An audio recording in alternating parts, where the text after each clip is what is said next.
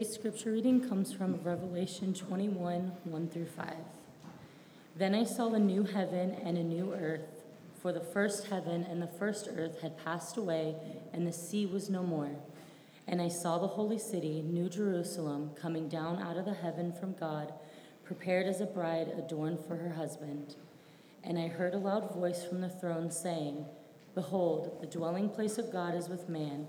He will dwell with them, and they will be with his people, and God himself will be with them as their God.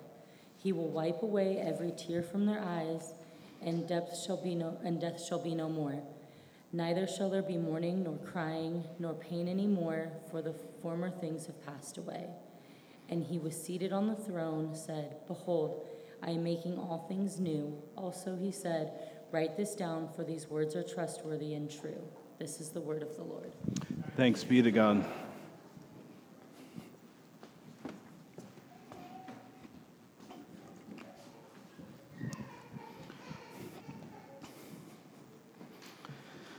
Again, it's so good to be with you. The start of Advent. I love this season so much, and you'll see that we're starting a new series today for 4 weeks. Maybe you go 6 weeks right in through Christmas, the Christmas tide, the 10 days after, or the 12 days of Christmas, so to speak, afterwards, 5 or 6 weeks. We're going to be looking at the idea of heaven, or as the Bible says it here in the passage today, the new heavens and the new earth. And I've never preached on heaven before, not consistently. Of course, I've mentioned heaven before, but it's not one of those things that I've dealt with directly. And I've been very blessed to be able to dive into these passages, these beautiful pictures of our specific hope that we have through Jesus Christ. And the title of the series is Age of Gold. That's taken, if you're not familiar with the song, It Came Upon a Midnight Clear. And it's from one of the older verses that are not usually used anymore, but I love it. The verse goes like this: For lo, the days are hastening on, by prophets, bards foretold, when with the ever-circling years comes round the age of gold, when peace shall over all the earth its ancient splendors fling, and the whole world give back the song which now the angels sing. Beautiful. I think that Advent, or Christmas time, is the best time to talk about heaven. And there's a couple of reasons for that. There's a practical reason.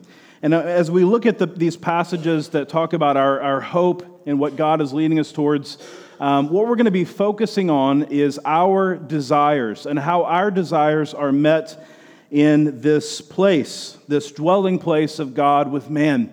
And the practical reason why I think this is a great time of the year to talk about this is because it's the time of the year when our desires are most evident. I mean, we are starting to be filled with so much desire for satisfaction through food, through stuff, which are good things that God gives us. But we're desiring that satisfaction. We have a desire to be close to our families, to have that relational closeness with those who are around us. We have a desire to see or to experience the ones that we've lost.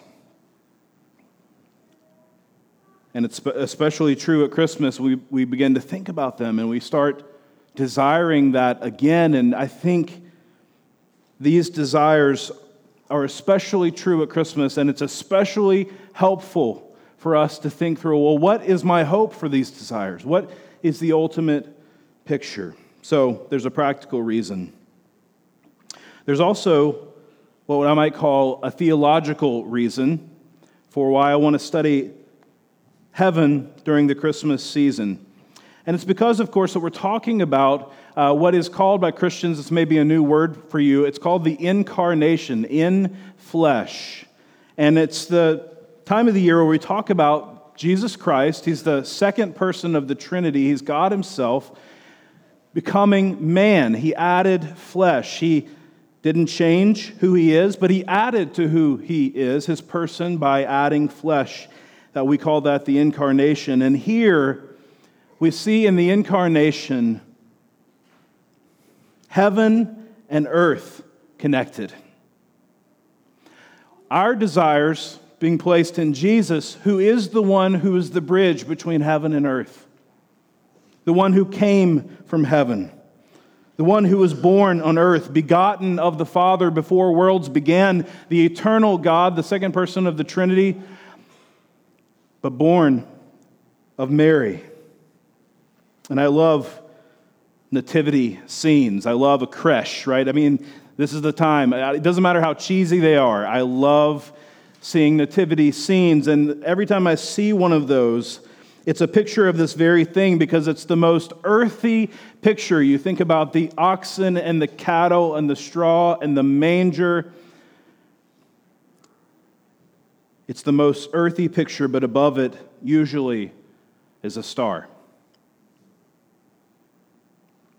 And you have heaven looking down on this earthy picture because Jesus Christ is born Christmas.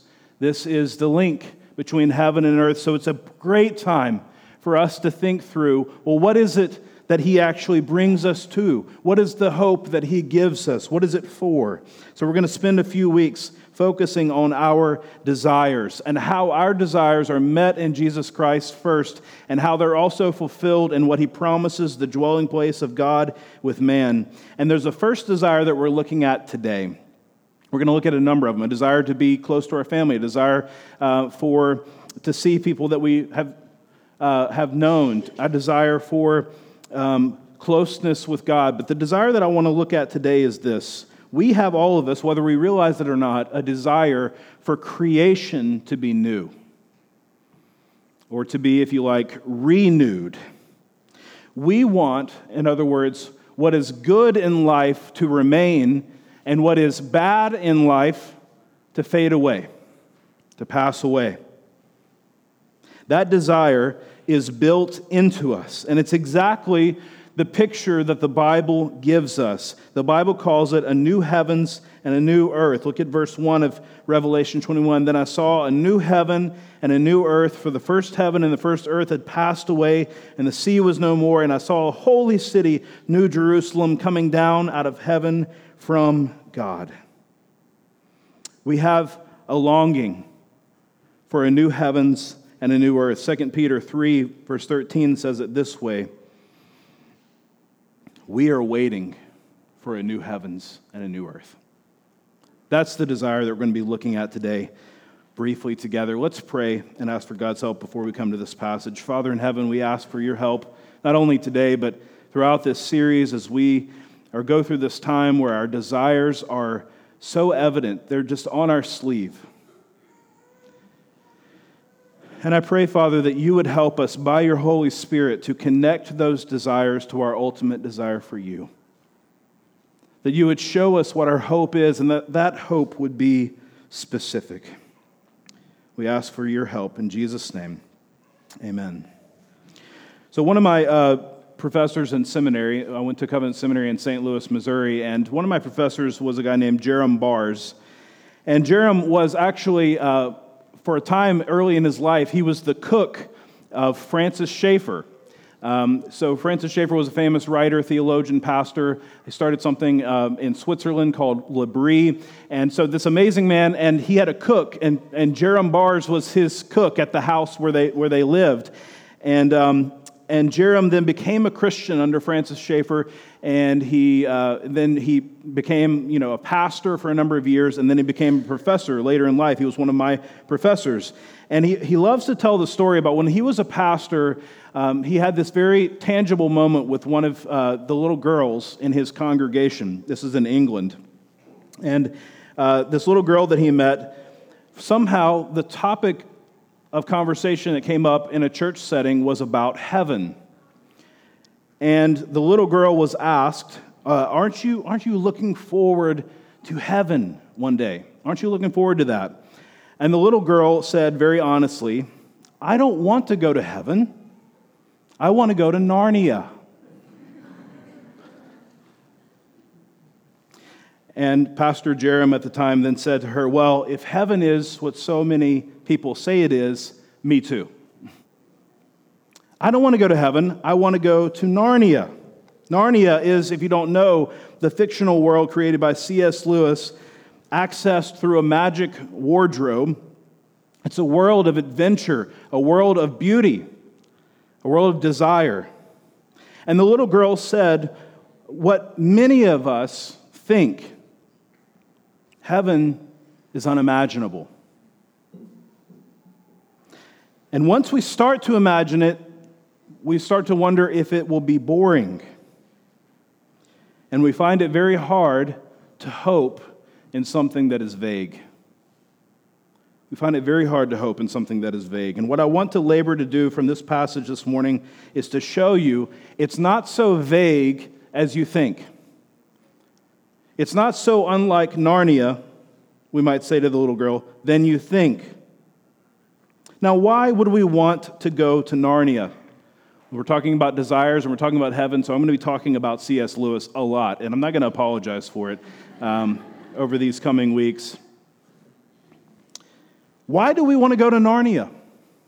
There's a great little essay by C.S. Lewis. So he's not talking about Narnia, but he wrote a little essay called On Science Fiction. And in that essay, he talks about the different stories that we love. Otherworldly stories. There's a technical term for it, mythopoeic, stories, or mythopoeic stories.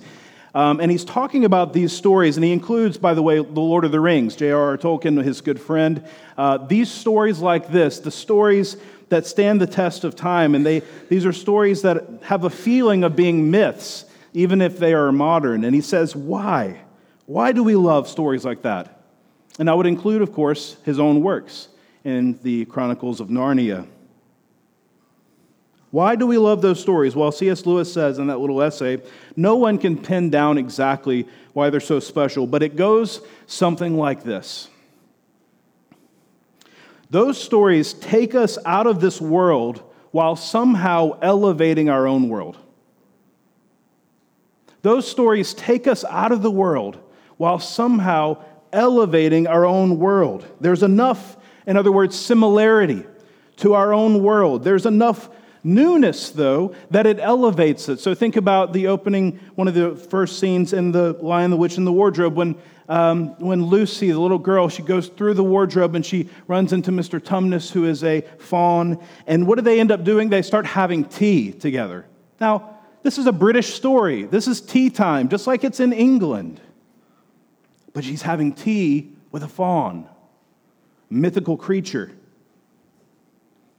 And so, it's like her world, and yet it's elevated. He says this is true about these types of stories. And it turns out that our attraction to that is true because, I will argue today, it rhymes with the vision that the Bible gives us, that there is something familiar, there is something great about this new heavens and new earth that we know, and yet there is something different. That's why it's a new creation, and it elevates rather than destroys the world. The specific promise of the new creation, Revelation 21 tells us, the specific promise of the new creation is that everything good will remain and everything wrong will pass away. Everything good will remain, and everything wrong will pass away. In other words, we are taken, in a sense, out of our world, and yet our world is elevated. I want to show you these two things. Everything good will remain, and everything wrong will pass away. First, everything good will remain. This new creation, this new heavens and new earth, are not unlike God's first heavens and first earth. And you might ask the question, well, why do we need a new heavens and a new earth? Why does John, who wrote the book of Revelation, call us to this vision? Why do we need a new heavens and a new earth? What's wrong with ours? Well, the way that the Bible talks about that is that it puts it into a story in Genesis. In the beginning, the heavens and the earth were created. And there's an adjective that describes the heavens and the earth that God uses over and over again. He says that they are good. They're good. 7 times he says they're good. They're very good when it comes to the special creation of human beings.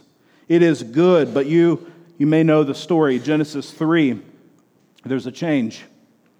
And this good creation is cursed. There is a rebellion. Adam and Eve, they disobey God, and a curse is put on the earth. Here's how it says it in Genesis 3:17. Cursed is the ground because of you. The ground is now cursed.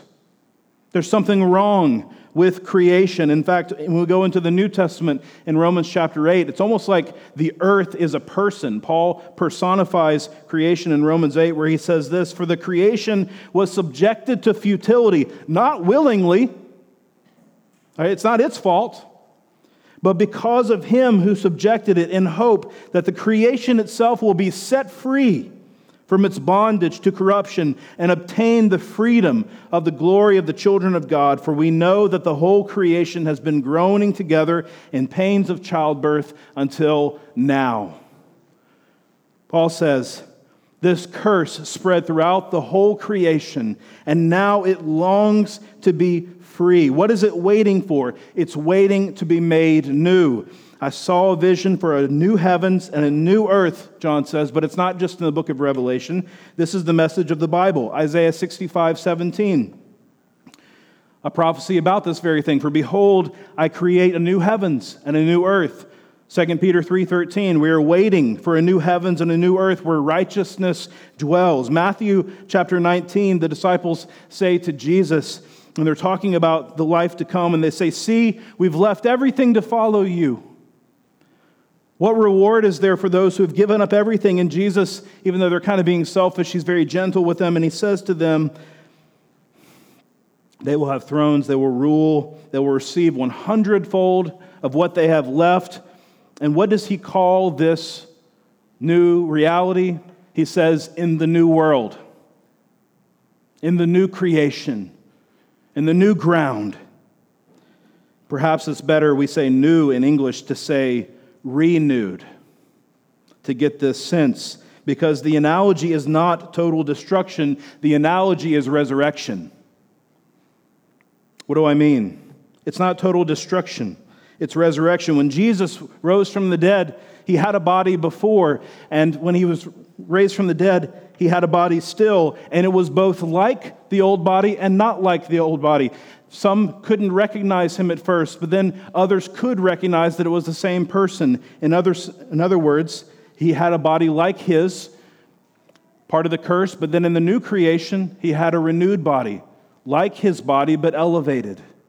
And the promise is the same for us. This is what God always does. He renews. When we sinned in the garden, as the story I just told about the rebellion against God, God does not scrap the whole world. He doesn't start over again. He doesn't wipe the slate clean. He doesn't say, well, that didn't work, and start again. He renews it by giving them a promise of a Savior to come that will crush the head of the serpent.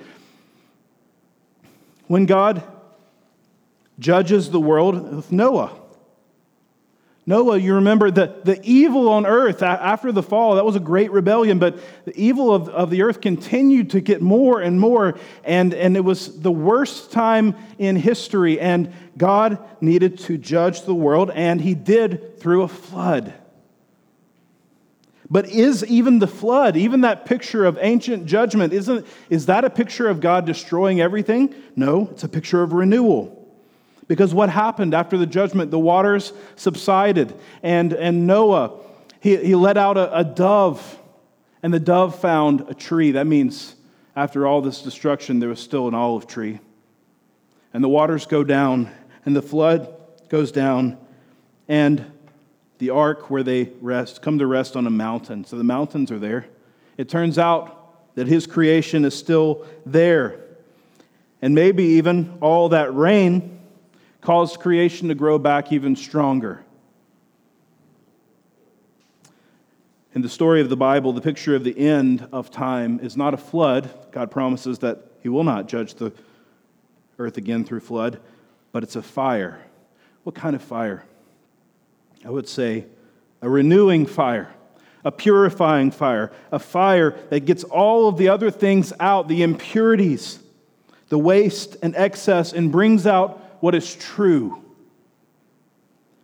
The good things remain, good creation, but also good humanity, good human desire remains. There's three very satisfying pictures here in Revelation of what this new heavens and new earth are like. Look with me at verse 2. I saw a holy city, New Jerusalem, coming down from heaven, out of heaven from God, prepared as a bride adorned for her husband. And I heard a loud voice from the throne saying, "Behold, the dwelling place of God is with man." Three pictures there. First is of a city. The city, the New Jerusalem coming down. The city is a picture of human flourishing, the things that God cares about. Our cities are broken. We know this. We live here. We know what's wrong with them, but we can imagine a good city, can't we? A city represents coordination, cooperation. A city represents a place where we eat and live and play, where things get better. This is our desire when we follow God. Hebrews chapter 11 tells us that when Abraham was called by God, this other patriarch that God called, he comes to him and he calls him out of Ur of the Chaldees, out of this place where he's living. He doesn't know anything about the living and true God, and he calls him out. And Hebrews 11 tells us, by faith, Abraham left that. What was he leaving and why was he leaving it? Well, he left his inheritance. He didn't know where he was going, but what he was looking for is this: a city whose architect and builder is God. He was looking for a city. The city is the first picture. The picture then gets altered slightly. It's unusual. The city comes down prepared as a bride, adorned for her husband. Suddenly, the picture changes, doesn't it? And we're thinking about the butterflies and the excitement of a wedding day. A great change, fueled by love and excitement and desire. The third picture is a voice calling out in verse 3. It says, look, here's what it's like. It's a tabernacle. The dwelling place of God is with man. The word dwelling place just is the word tabernacle. That is a tent. The dwelling place of God in the Old Testament with his people. The tent was in the middle. All the 12 tribes of Israel were surrounded the tent, the tabernacle. And the picture was God is in the midst of us. And that is a human desire. When will God come? When will God be here? When will the one who can take care of things actually come and take care of things? And the picture is when there's a new heavens and a new earth, there is no separation between our desire for God's presence and his actual presence. There is no separation anymore. It's a city prepared for her husband that becomes the eternal tabernacle. The dwelling place of God is with man. That's our future hope. But I want you to see, before we move on to the second and final point, that all of these desires and all of these things that are named here, Jesus, when he came in the flesh, has already come to do. Because Jesus came down and established a kingdom, brought us into the city of God, this new kingdom. Jesus came as a bridegroom to prepare his bride for marriage. Jesus came as the tabernacle. His flesh, his body is like the tent. The dwelling place of God is with man. And he came and he satisfies those desires. And yet we have this gap between what he came to bring us and what is to come. And that gap is what we are doing now during Advent. We're remembering that the desire of nations has come, but our desires have not been fully satisfied. But Jesus himself is the pathway. Now I know when we start talking about heaven, and this will be true every week, there are going to be some of us who think, what is this? Just wishful thinking. This pie in the sky. You say everything good will remain, Isn't that a nice dream? How do you know that everything good will remain? How do you know that you're not just a victim of wishful thinking, of wanting something to be true, therefore assuming that it is true? And I would say there is no way to put into a test tube and to logically prove Christianity is very logical, Christianity is very philosophical. It satisfies that, but I'm telling you that what has happened for me and what's happened for many of us is a different pathway,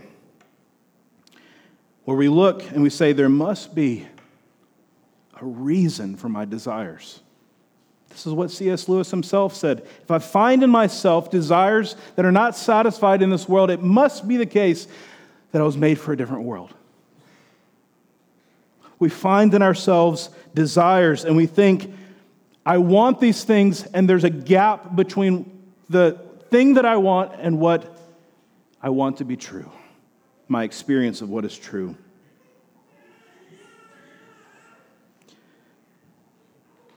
And then we meet a person.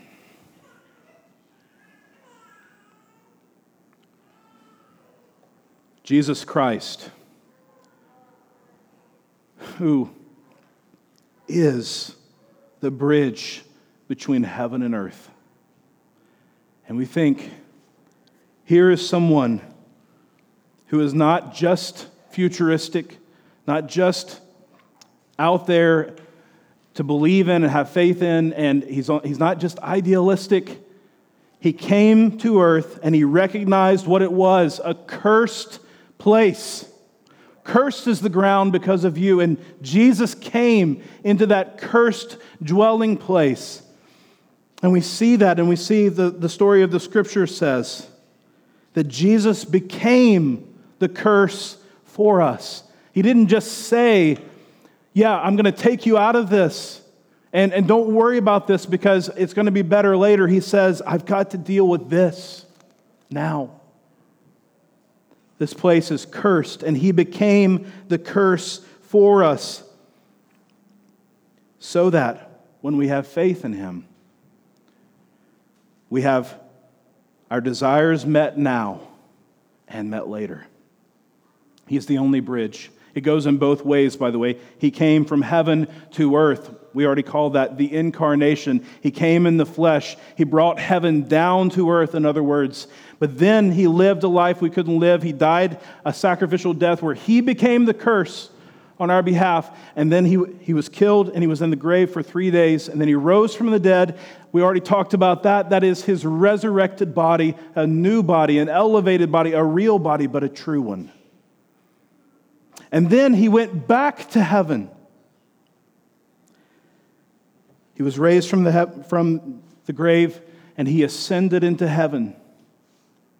And the Bible tells us that that is our way to God. And it says it specifically in this way. Anyone who is in Christ is a new creation. You are part of God's redeeming work when you have faith in Jesus Christ. And so those of us who recognize we have these desires, we meet a person who satisfies those desires and gives us a hope for a future. It's found in Jesus Christ. What is that future? As we finish this point, everything good remains. Everything good remains. Anthony Hoekema, a great Bible scholar, says it this way: in his redemptive activity, God does not destroy the works of his hands, but cleanses them from sin and perfects them so that they may finally reach the goal for which he created them. This principle means that the new earth to which we look forward will not be totally different from the present one, but will be a renewal and a glorification of the earth on which we now live. You see it? The same, yet elevated. Creation remains. Beauty remains. Hiking remains. Mountains remain. Rainforests, rivers, animals remain. Our work remains without the thorns and the thistles. That's why the Bible says your labor is not in vain. It's not going to disappear. Or to put it again, C.S. Lewis says, all that is fully real is heavenly. It's already heavenly.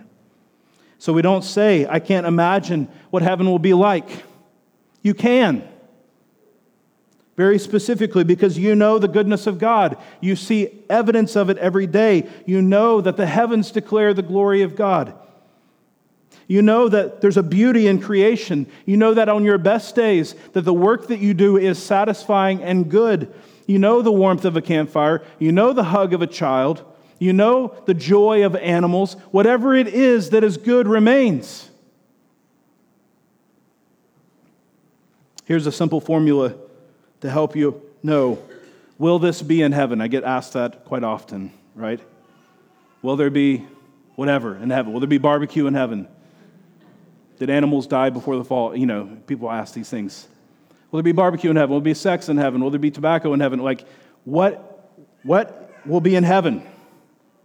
And I would say, if it's a good thing, here's your formula. If it's a good thing, 4 words. Yes, or something better. Yes, or something better. We don't have to look outside of our own experience to imagine an unimaginable heaven. It is found in already what God has called good, but He renews it, and He makes it elevated. Everything good will remain. Number 2, as we close, every wrong will pass away. You saw in verse 1, maybe you think this disproves what I was saying. In verse 1, he says, and the sea was no more. New heavens and new earth pass away. The sea was no more. Isn't the sea good? Isn't it going to remain? What is John talking about here? Well, remember, this is a vision from John. And the sea here is not the Atlantic or the Pacific Ocean. The sea that he is seeing in his vision is the sea that he's already talked about a couple of chapters ago of the great beast emerging from.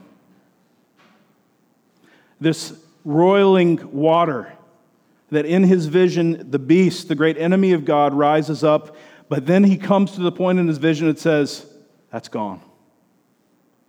The sea is no more. Evil is gone. He continues in verse 4, he will wipe away every tear from their eyes, and death shall be no more, neither shall there be mourning, nor crying, nor pain anymore, for the former things have passed away. Tears are gone. Mourning is gone. Crying is gone. Pain is gone. Death is gone. Can you imagine it? It's hard, but you can. Can you imagine everything wrong passing away? It doesn't need to be vague. It doesn't need to be completely otherworldly. It's our world, but without all the things that make it hard. Can you imagine it? Creation without disasters, what so-called natural disasters. The body without pain. The family without drama. Friendship without wondering, well, am I more friends with them or are they more friends with me? Like, what is this all about? Work without bad bosses. Work without futility. Politics without deceit. International trade without embargoes. Foreign policy without war. Wealth without poverty. It is difficult, but this is the kind of imagination that we're called to cultivate. And God says, this is my vision that I am carrying out even now because Jesus has come. Verse 5, and he who is seated on the throne said, behold, I am making all things new, including you, because you're the new creation. God has already begun this process. He has already begun to make all things new in His Son, Jesus Christ. It's in the works, and it continues into eternity. I am making all things new. Where did we get this idea of heaven as a stagnant place where everything just stays the same? That's not the picture here. The picture is of development. This age of gold that God brings where peace goes over all the earth. One final story from Narnia. If you read the last 2 chapters of the story of Narnia, the last battle, if you haven't read it, any of them, start today. Read these stories. If you have read them, read the last 2 chapters of the last battle. It's a wonderful beginning to Advent, because at the end of the last battle, after the battle is over, the characters that come to what's called true or real Narnia. There's Narnia that has been good and adventurous and wonderful, but it's also been corrupted by the witch and by others later. And so they come to this place called real Narnia or true Narnia. And there's a character, I won't go into it, his name is Jewel, he's a unicorn. And the unicorn expresses the feeling that everybody is feeling. And he says, I have come home at last. This is my real country. I belong here. This is the land I have been looking for all my life, though I never knew it till now. The reason, he says, why we loved old Narnia, I don't want to go to heaven, I want to go to Narnia. The reason why we loved old Narnia is that sometimes it looked like this.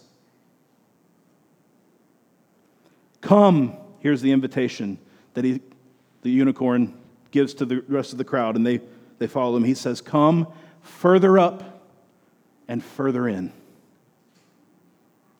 I am making all things new. Further up and further in. And they run. And they find that when they run, they don't get tired. And C.S. Lewis says, well, if you could run and never get tired, why would you do anything else? Love that. Come further up and further in. Come deeper and deeper into the reality of your desires being met. It's not a place that's stagnant. It is further up and further into the depths of who God is, which is indescribable. More and more, you see your hopes met. More and more, you find satisfaction in Him. It's not a detachment. It's not a nothingness. It's not a complete otherworldliness. It's further up and further into what we already know is good, but without everything that is wrong. Let's pray.